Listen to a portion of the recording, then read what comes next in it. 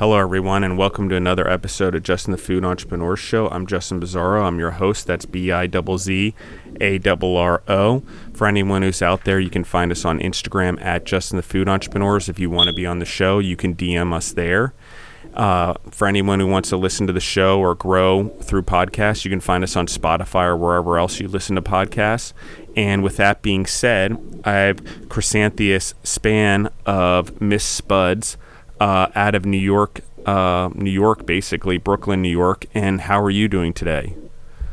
I am well this morning, Justin. How are you doing today? I'm tripping over myself a little bit today, as we can tell from this podcast and how long it took us to get this started this morning. It's okay. We'll get it together. Thank you for having me. No, I appreciate it. And let's talk about your story. How'd you become, let's talk about your history. Where'd you grow up? Did you grow up in a family of entrepreneurs and a family that loved food? I mean, that's a starter. Talk about your journey and how you got to where you are. It's all yours. Yeah, sure. So I grew up in Brooklyn, New York, and I grew up in church. My grandmother was a minister, and we had a congregation of over 200 people. She she owned, she was the founder of St. Timothy Holy Church in Brownsville, where she acquired a building, an old Jewish synagogue, for $1 back in the 60s. And with that, A dollar. a dollar, I kid you not, $1, one single dollar. It's not a true story. And with that, she grew her church. She already had a church that was a small storefront, but the church was growing, and acquired the building. And this building became one of the most inspiring, influential, most important places for the community. So the congregation grew to more than 200 people. This was in the early 60s and 70s. And with that, families became closer. You met your first friends there. We had lots of events between the congregations, barbecues, block parties, all these things, and all these things allowed us to have food. These are the things that brought people together. After services, there was dinner, or lunch or dinner, because we had 3 services throughout the day. And after each service, there was maybe a snack, and the late one was lunch and dinner. And as a child growing up, because I was the pastor's granddaughter, between myself and my siblings and, some of the other church children, we would have to serve the elders and members and things like that. So, that's where the foundation of service came from. Before we were able to eat, we had to serve them, make sure that they were okay, because we had a lot of energy. We weren't really focused on eating. We wanted to play, right? But before then, we had to take care of everyone else. And I remember, it's such a wonderful story that everything ties into who I am and where I am today with my business. So I learned about food. I watched my elders prepping and cooking. I mean, it's such a wonderful foundation, so rooted in African American history. And this could apply to anybody's history in their family, but for me, this is where it comes from, just watching them prepare food, like picking peas and picking greens, and making sure you get the fresher ones opposed to some that have overgrown. You may get a little bit of debris or something in there. Cleaning chicken, separating, making biscuits, and all these wonderful food staples for African Americans. I mean, between frying the chicken, watching just the mixing of the fresh biscuits. Oh my God, making biscuits and gravy, all these wonderful things that I learned, just by watching, and as I grew up, became a part of that experience, wanting to be a part of what makes this whole situation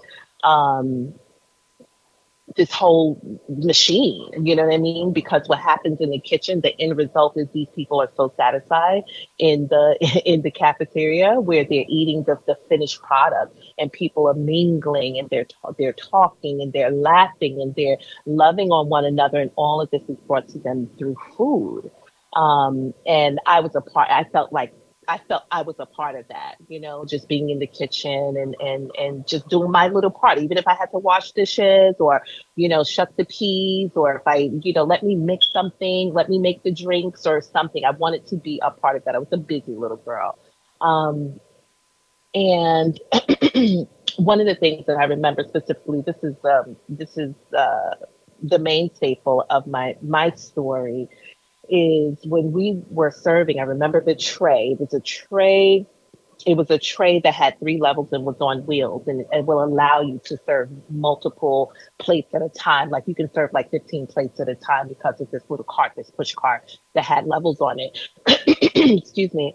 And as we're serving, you know, serving people, sometimes we would run out of salad dressing. Like you get a full meal, you get your meat, your starch, and your vegetable. And sometimes we'd have salad. And the salad, sometimes we'd run out of salad dressing. So I'd go, Grandma, we've run out of salad dressing. What are we going to do? Like everything was an urgency for me. Like you needed to have everything on your plate in order to enjoy. You know, I didn't know about, excuse me, I didn't know about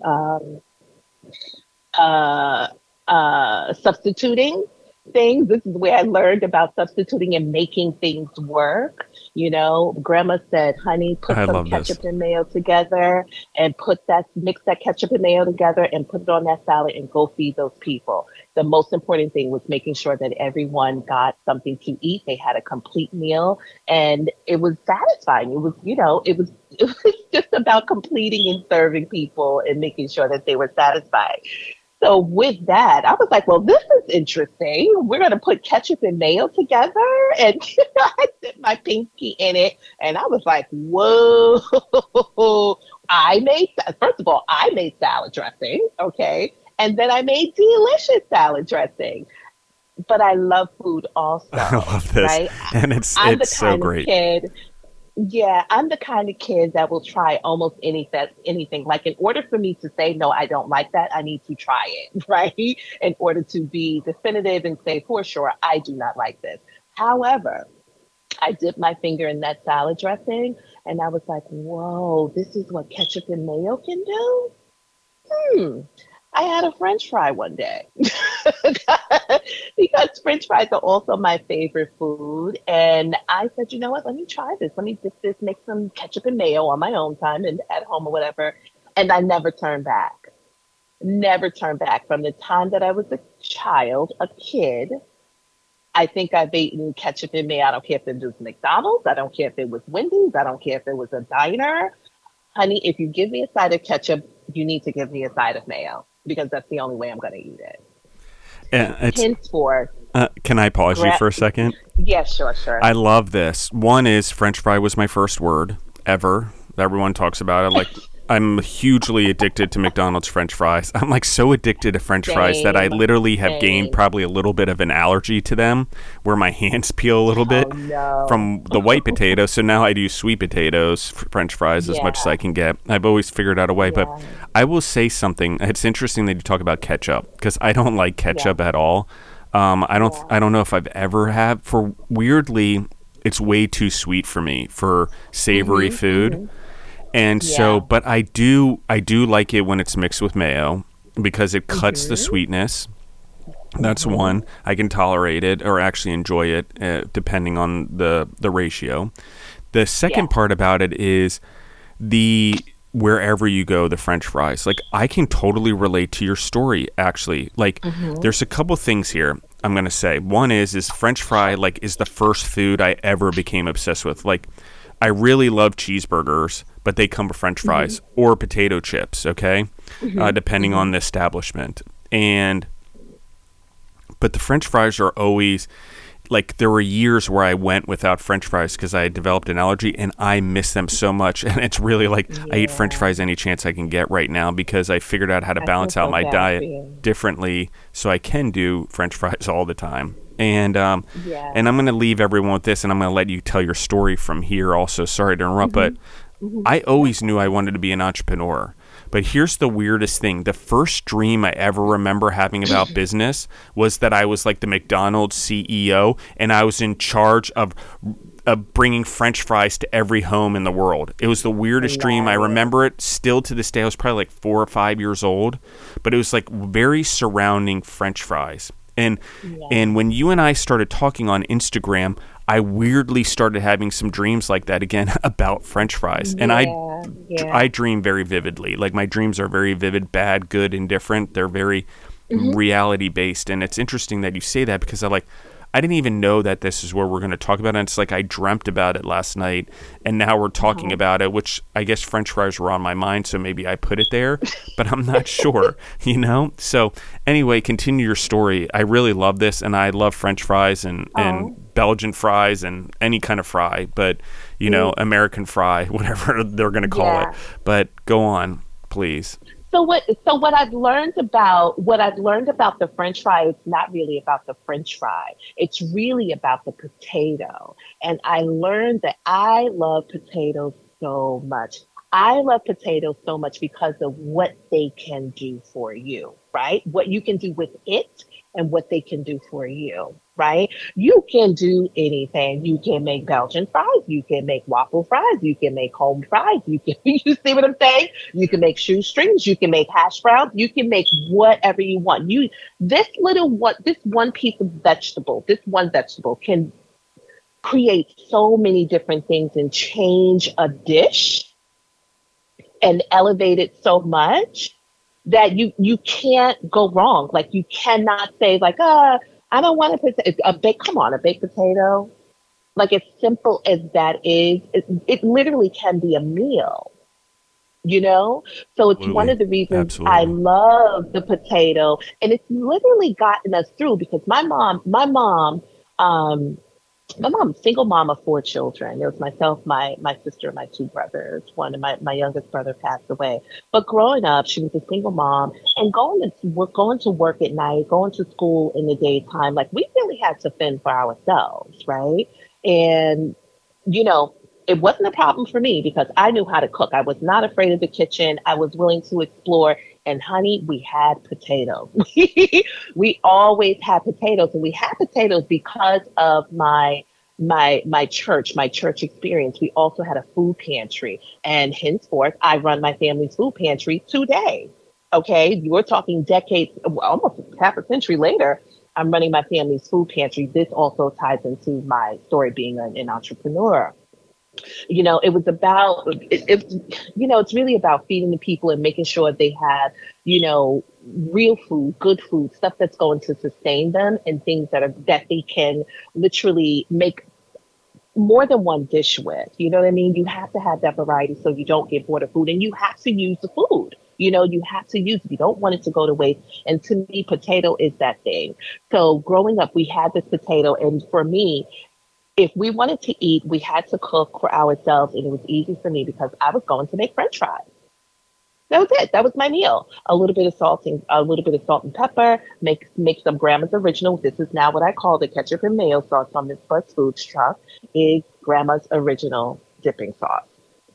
It is one of our best sellers. People love it because it's simple and it's delicious, and they don't want just ketchup. Like from this Spudz, you can't just get anything. You just can't get something simple. We try to elevate our menu for you to have an enjoyable meal. But digressing a little, I this is where my love of food comes from. It's partly food, it's partly service, and these are the churches where I received that foundation from. The love of service, making sure that people have what they need. I love how they respond, the way they react, how people come together, how they congregate, how they fellowship with one another. Food just brings people together, and I love that. I love that. I love this too, and one of the things I'm going to say on this is one. I agree with this 100%. Like I love food, but I always was like, oh man, I wish I had a sibling that was a chef because if I could have a business partner that was a chef, but I could go focus on bringing the food to the people and the connections Yeah. and networking. That's what I'm really good at. Because it's hard Yeah. to be both the cook and the network in a Hmm. business. It's just Hmm. hard to build relationships that way. In my experience, Hmm. when you're in your business, you're not working on your business, which is building those relationships. And Yeah. I find that totally true. I want to let you keep talking. I think I interrupted you, and I apologize, but I wanted to just add in some commentary there. Um, Hmm. but I keep going, but I do want to ask a question before I forget it, which is like, what experiences did growing up in the food pantry? I think that's what you said. You called it the Hmm. family's business. Hmm. Hmm. What values, like what business values? I think I like really want to dive into this because I have like such not the same background, but a similarity, and like I feel Hmm. like a very Hmm. similar energy to you. So, what were those things that you learned back then, like in business? Like, what were you learning from your parents? I mean, it's kind of crazy because Yeah. most kids don't get that experience anymore of growing up in a family business or a Hmm. family-ish business. Go Hmm. on. Hmm. Hmm. Yeah, well, one of the things, not one, but I've learned multiple things, was the food, number one, was donated, right? And the one thing I learned was that you don't have to pay for everything. Okay. You are able to get free food if you have the right connection, the right relationship, and you have a meaningful purpose. Okay. Where's this food? It's not just for you. You don't want to get free food just for you. Who are you getting food for? It needs to be meaningful. It needs to be going, it has to have some direction. And um, some of the other things I learned was working with people, you know, being responsible for people, being responsible for a community, really, and making sure that they get what they need and they get good and quality food, enough to feed their family. You know, you don't want them, you want to help them at least for the week. You know, you don't want them going hungry. You don't want them to have to worry about anything. So you give them what they need to help them survive and be hopeful. You don't want anybody going hungry. Like things like that lead to other things, other negative things. And you want people to be hopeful. You want them to be inspired. You want them to sleep well, you know? And these are things that I think about. Like I believe in the domino effect of things, cause and effect, you know, and everything has a purpose. You need to be purposeful. You need to be inspirational. You need to be intentional with everything that you do. And I was always that kind of kid, right? I'm not doing anything just to be doing it. It has to have a purpose. I learned about inventory. I learned um, about managing your time. You know, your life is not your own. You know, you're lending this time and space to other people. I learned about purpose. I learned about all these things. Time is money, you know, and you have to be considerate. You have to have pride in what you do. You know, especially in a pantry situation, you're coming from a space where people are feeling disenfranchised, underserved communities, and for them to have to take something for free, it may make them feel uh not so word not less of a person. What's the word am I looking for? That like they lack a bit of pride, that they're not doing enough in their life, like they have to take a handout, you know.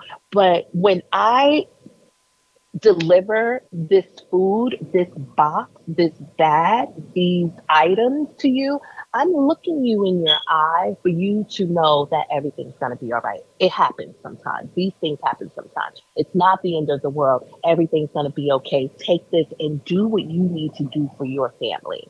Okay. And come again. If we're here to provide these things for you, this is for you. Come and get it. Don't feel any way about it. You know, it's about reinforcing and reinstilling pride in yourself. Sometimes we have to do what we have to do. You know, life isn't perfect for everyone. And when you're in a service driven business, You want to make sure what you're giving to a recipient, you're giving it with care, you're giving it with concern, you're giving it with love, you're giving it with, and pride. You want people to feel good. You want people to feel good. Well, what are you doing it for? What are you doing it for? I'm not here to waste time. Time is money. I'm trying to live my dash and make sure that other people's dashes have meaning. I really love this a lot. Like, you're so in the similar path. I love the community. I love the focus on the human as a whole. And I love that you look at the experience and the human journey, like for lack of a better term, the human condition, and what might happen, and I think it's hugely important. And I'm going to be careful when I say this, because sometimes, like, I recently with my stepdaughter got in trouble for passing on and networking her in her career as a professional CrossFit athlete. And she's like, you need to ask me before you network. So I'm going to do a better job of that. But I'm just an entrepreneur, so I'm like always connecting people. But I want to connect you because I think there's a gentleman runs Urban Vegan Roots and Urban Vegan Kitchen, and he's around a lot of community, and a gentleman named Sugar Ray who's in the community and heavily involved in Queens and Brooklyn and trying to get New York City to help out the underprivileged, I guess unseen really is a better word to describe it. Unseen, underprivileged would not. I don't know that that's even an accurate statement. I don't know. It's a word used, but I don't think it's accurate. I think it's actually unseen, and they're underserved. Yes, that's exactly it. Yep, completely underserved. And let me interrupt you quickly because, and when I say that, I mean that specifically to the point that when some of these families, these people are going to get services, they literally can be denied because they're short. They don't meet the I forget the word, the amount to qualify them for a service by $1, by 40 cents. So they will be denied a complete service for their family, like healthcare or SNAP, food stamps, or that benefit. You understand what I'm saying? So this is understood. Like, how do we make these decisions, right? Like, to me, it's unfair.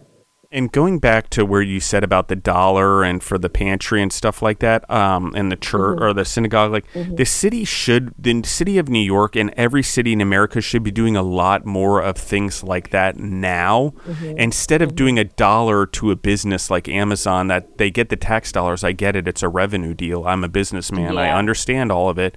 But at the same time, you're creating jobs. Great. You're rising up the community. I agree. But at the same time, what is it that you're doing? Like, is that building going to serve the community beyond that? And what happens when that building gets automated and it's no longer creating jobs? And I don't think the politicians, and I'm going to say it because they're mostly career politicians, which is unbelievable that in a country that we never intended for career politics, we have created career politics. Career politics, unfair. It's unfair. And I think that we overlook what is actually the real political decision here. I get it, revenue and tax dollars matter.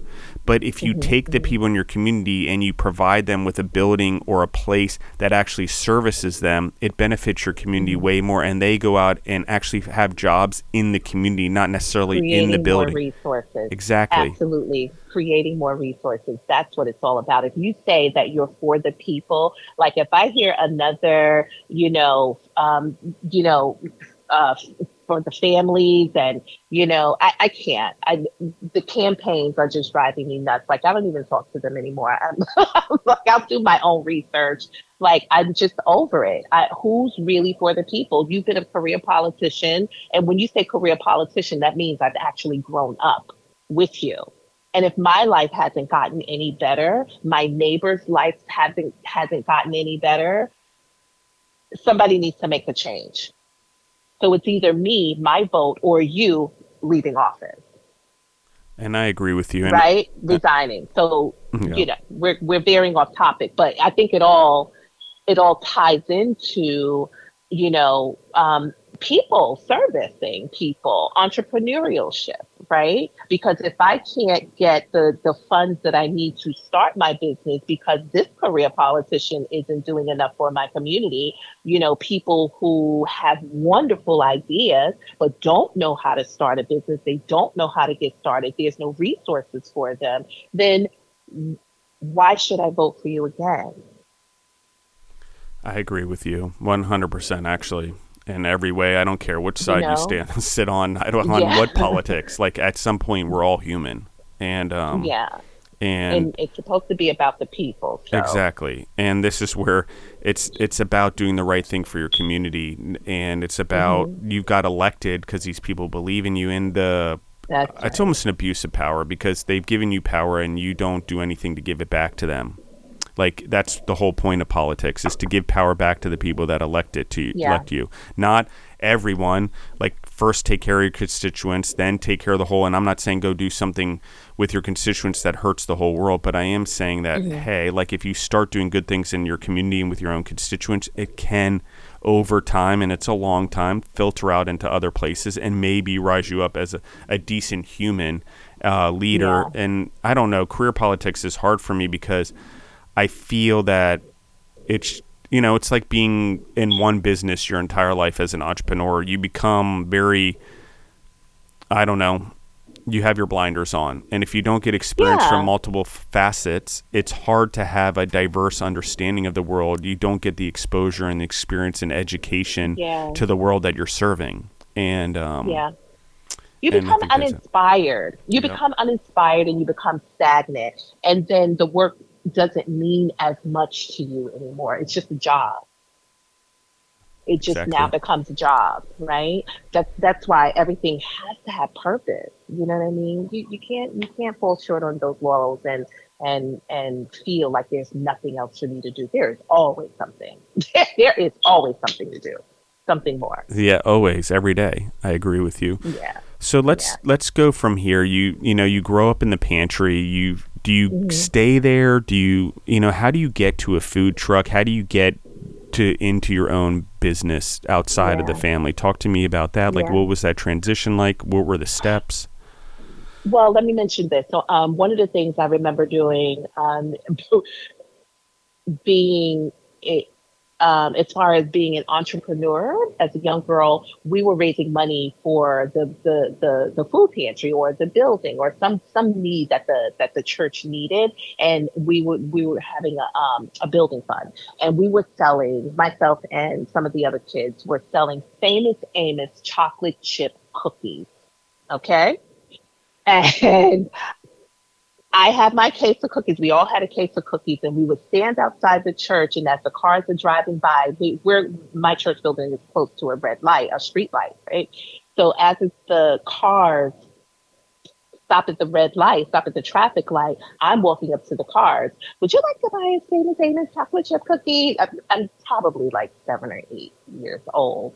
My box is gone within, I can't even say. I think I went through maybe 4 or 5 boxes in a matter of time. And I did this. I did this because I remember I loved Famous Amos cookies, chocolate chip cookies. They were delicious. Absolutely, agreed. So it was easy for me. It was easy for me to sell them because I knew the product. I believed in the product. And I wanted the people to understand how much I loved the product, how delicious they were. So people saw my excitement and my enthusiasm, and I was able to sell all the time. So I was always raising the most money with these things. So I was like, that's interesting. And something that I kind of remembered as I grew up, trying to figure out which direction I was going to go as far as my career was concerned. So I ended up going into real estate. I ended up working for Raymore and Flanagan, becoming one of the top salespeople in the New York region, one of the 5 top salespeople in the region. And what I learned was what made me a good seller was the product. It had to be a product that I believed in. It had to be a product that I would fall back on any given day. It is a product that I believe everybody should experience, And when I figured that out, I tapped into my French fry dream. I'm telling you how much I love, like you and that McDonald's, French fry, that dream you had. My dream was opening a French fry cart, like a hot dog stand in New York. Are you familiar with those? Yeah, absolutely. New York hot dog stand. I was Yeah, like, yeah. I wonder if I should do something like that. I think I should open a French fry stand. How am I going to do that? And this vision, this dream, stuck with me for a long, long time. It was a reoccurring dream, but I also talked myself out of it. I talked myself out of it. I said, nobody's going to buy just French fries. Everybody's going to want a hamburger. They're going to want some chicken. They're going to want something. And I'm like, I don't feel the need. When I eat French fries, I don't need all of those things. I needed my French fries and my dipping sauce, and I was fine. I was satisfied. I was completely satisfied. I can eat as much as I want and I'd be satisfied. And I'm like, but nobody's gonna do that. So That's what we all do, right? We all second guess ourselves. Like, it's hard to just yeah, come up with an idea and just do it. I know that's what everyone says to do, and a lot of entrepreneurs all the way back from books hmm by Napoleon Hill. So like yeah, almost 100 years now, just do it. But as an entrepreneur, it's still hard. It's still hard to get over fears or whatever is there, or yeah, you're not sure what other people think, because you do understand, as an entrepreneur and as a salesperson, I will say that not everyone likes what you like, and a majority of humans don't like what you like, and it's a yeah. scary thing to make that venture. But go on. But the thing is I do believe that somebody's gonna like what you like. I agree. Somebody is going to like what you like. There are 8 billion people on this planet. All I need is like 100,000 of them, right? There you go. Yep. Multiplied by the amount of sales. Okay, so when you do the math, this is how I'm starting to think. I don't need everybody, right? But what I do need to do, I need to share this dream because I couldn't shake it. I always believe that if something keeps lurking at you and reoccurring in your mind, in your dream, you need to take action. There's something they're telling you that something needs to be done, right?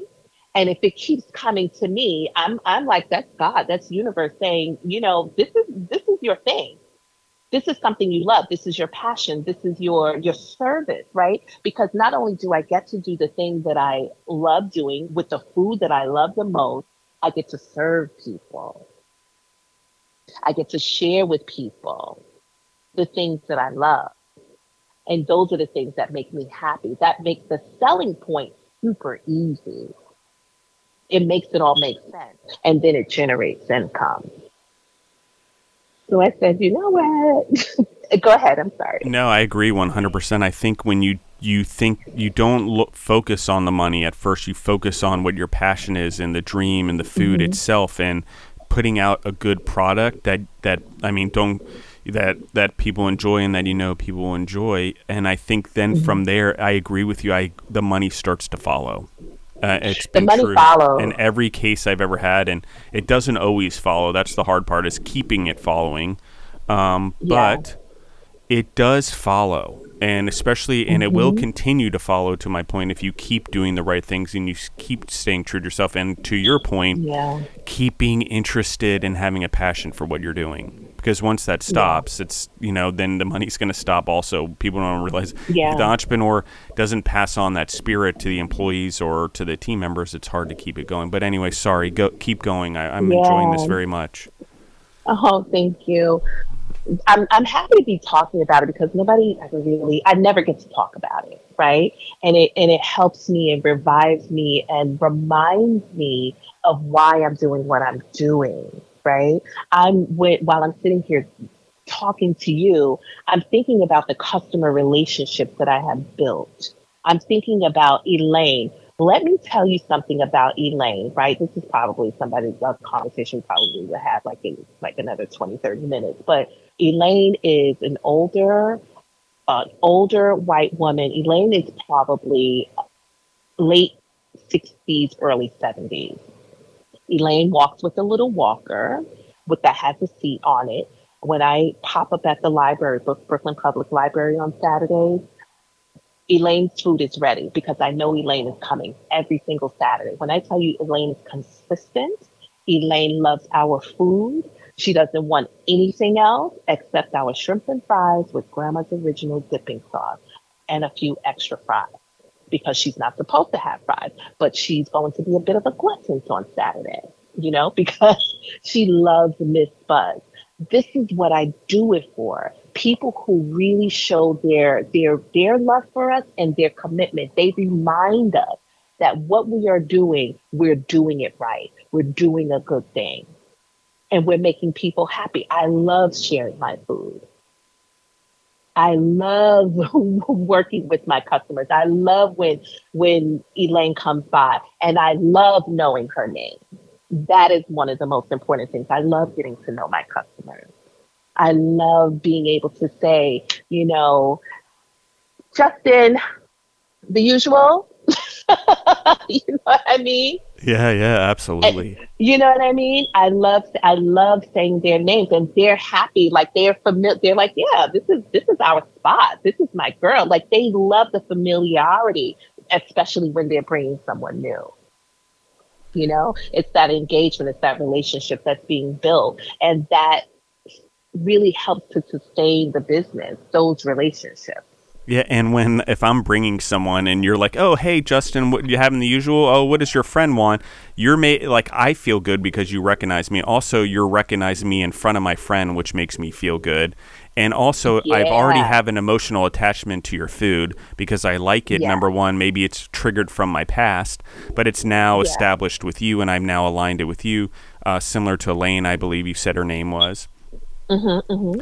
And now she comes every day, and now it's something she has emotional attachment to because it brings her joy and happiness every Saturday at the Brooklyn Library, Public Library. Yeah. And I think that emotional attachment to food that we have as humans is so important that we really take for granted how much happens when we eat every day, and that emotional attachment and how much impact and joy and happiness food can bring us on a daily basis, which I want to anchor back to your point on the pantry is if everyone has a full meal and has all the things that they need, it helps fight negativity, negative patterns. A lot of stuff that goes on outside the world can be fought simply by establishing that. It's one of the reasons, just so everyone knows, one of the reasons AA really took off across the country and helped alcoholics all over the world is because they offered coffee.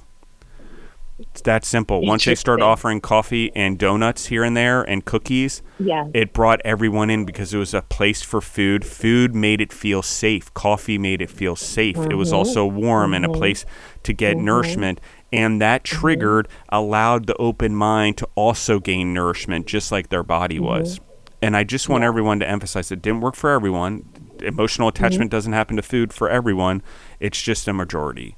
I would say majority of the world sees food, has experiences, has memories in it. Maybe even the whole world.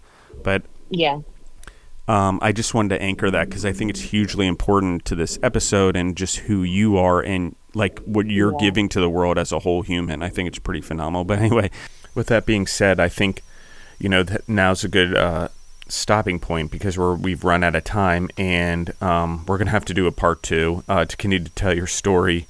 And I really loved it. Thank you so much for coming on the show. I can't believe how awesome this episode's been. I'm already like, what are we going to do? And part 2 and part 3 are going to be incredible because I have a feeling we're going to keep going here and keep telling this amazing story that you have. So thank you everyone for listening in. I appreciate you guys. You can find us on Spotify or wherever else you grow yourself through podcasts. You can find us on Instagram at Justin the Food Entrepreneurs. And if you're sitting on the couch and not wanting to go out and get food, DoorDash is the app for you to use to get food delivered to your door. So thank you everyone again. I'm Justin Bizzaro. I'm your host. That's Bizzaro. I love you guys very much, and we're out.